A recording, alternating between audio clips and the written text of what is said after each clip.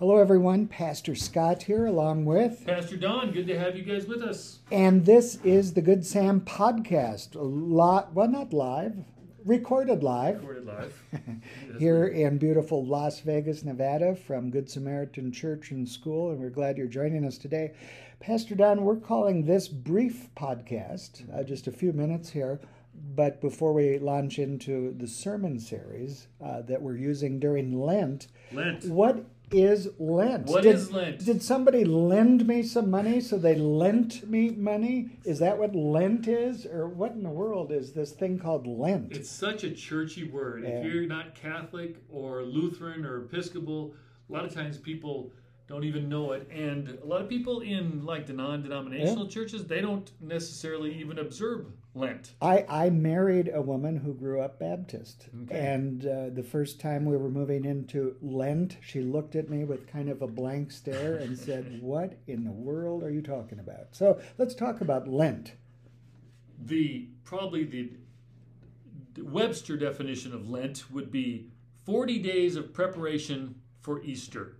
A 40-day period that traditional Christians will often observe in the process of leading towards Easter. And it begins when? Ash Wednesday. Ash Wednesday, which is right after Fat Tuesday. Which is right after Mardi Gras, that's right. And I was in New Orleans one time for that, and so there were people out partying pretty hard on Fat Tuesday, and then stumbling into the churches the next day with their hangovers to begin their Lenten journey. Those hypocrites. Yes. We've heard that before. So Lent, that season of preparation, 40 days, but not including Sundays. Because those are little mini celebrations. Yep. Right. And really what it was intended to be was to help the Christian really get ready for Holy Week and then to really celebrate on Easter, to take on some like maybe fasting or some other type of spiritual discipline to focus your heart and mind a little bit more to get ready for the high holy day of Easter, which is the accumulation of really the whole year for Christians. So when somebody says, "I'm giving up something for Lent," a lot of people have heard that, even though maybe they didn't know what it was all about, but that's kind of where that idea is coming from. Right, to sacrifice something in your life in honor of the sacrifice that Christ made for us, right? A lot of people will give up chocolate, for instance. That's a big sacrifice. That's a huge sacrifice. I think I'm going to try to give up swearing, for instance. But, they give up chocolate. And so two things. One, you are making a sacrifice, once again, to honor the sacrifice that Christ made. But also then every time you want that piece of chocolate, it's supposed to kind of take your mind and your heart back to Christ, to remind you, once again.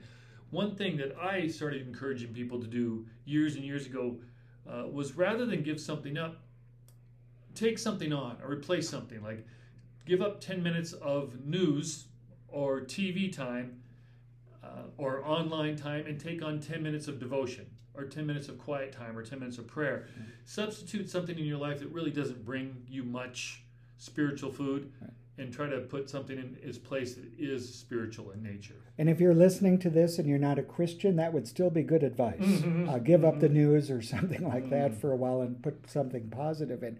But yet, we don't come from a background where we require that for Lent. Right. And so don't think, well, I'm not a good Christian if I don't do this. Right. But do it for a good reason, not a guilt kind of reason. In a Good Samaritan, one of the things we will do is we will try to furnish as many of our people with as possible a devotion book. Yep. And say, so now you don't have to just go in the Bible and try to find a 10-minute devotion, but here's the devotion book. This, if you go through this and really think about it and make the prayer and everything, that's about 5 to 10 minutes. Yep. There it is for you. So obviously we're most of the way through Lent at this point, but maybe next year when you come up on this time again, grab that devotion book. Yep. No, that's great. So, we're just hoping that maybe this helps as we now move into the sermon series, because Lent is that time, as Pastor Don said, where we say it's maybe a chance to go a little bit deeper in your faith, to ask some questions, to say, how is it that I can grow closer to God so that I can better love God and better love people and better make a difference in the world. Absolutely. So hope that's helpful to you. And now we're going to move with the next podcast in this series into our Questions of Jesus, where we're focusing during the season of Lent with our sermons leading up to Easter. Yep, some of the questions that Jesus asks. Exactly. So that'll be in our next podcast. All right. Thanks, everyone. God bless.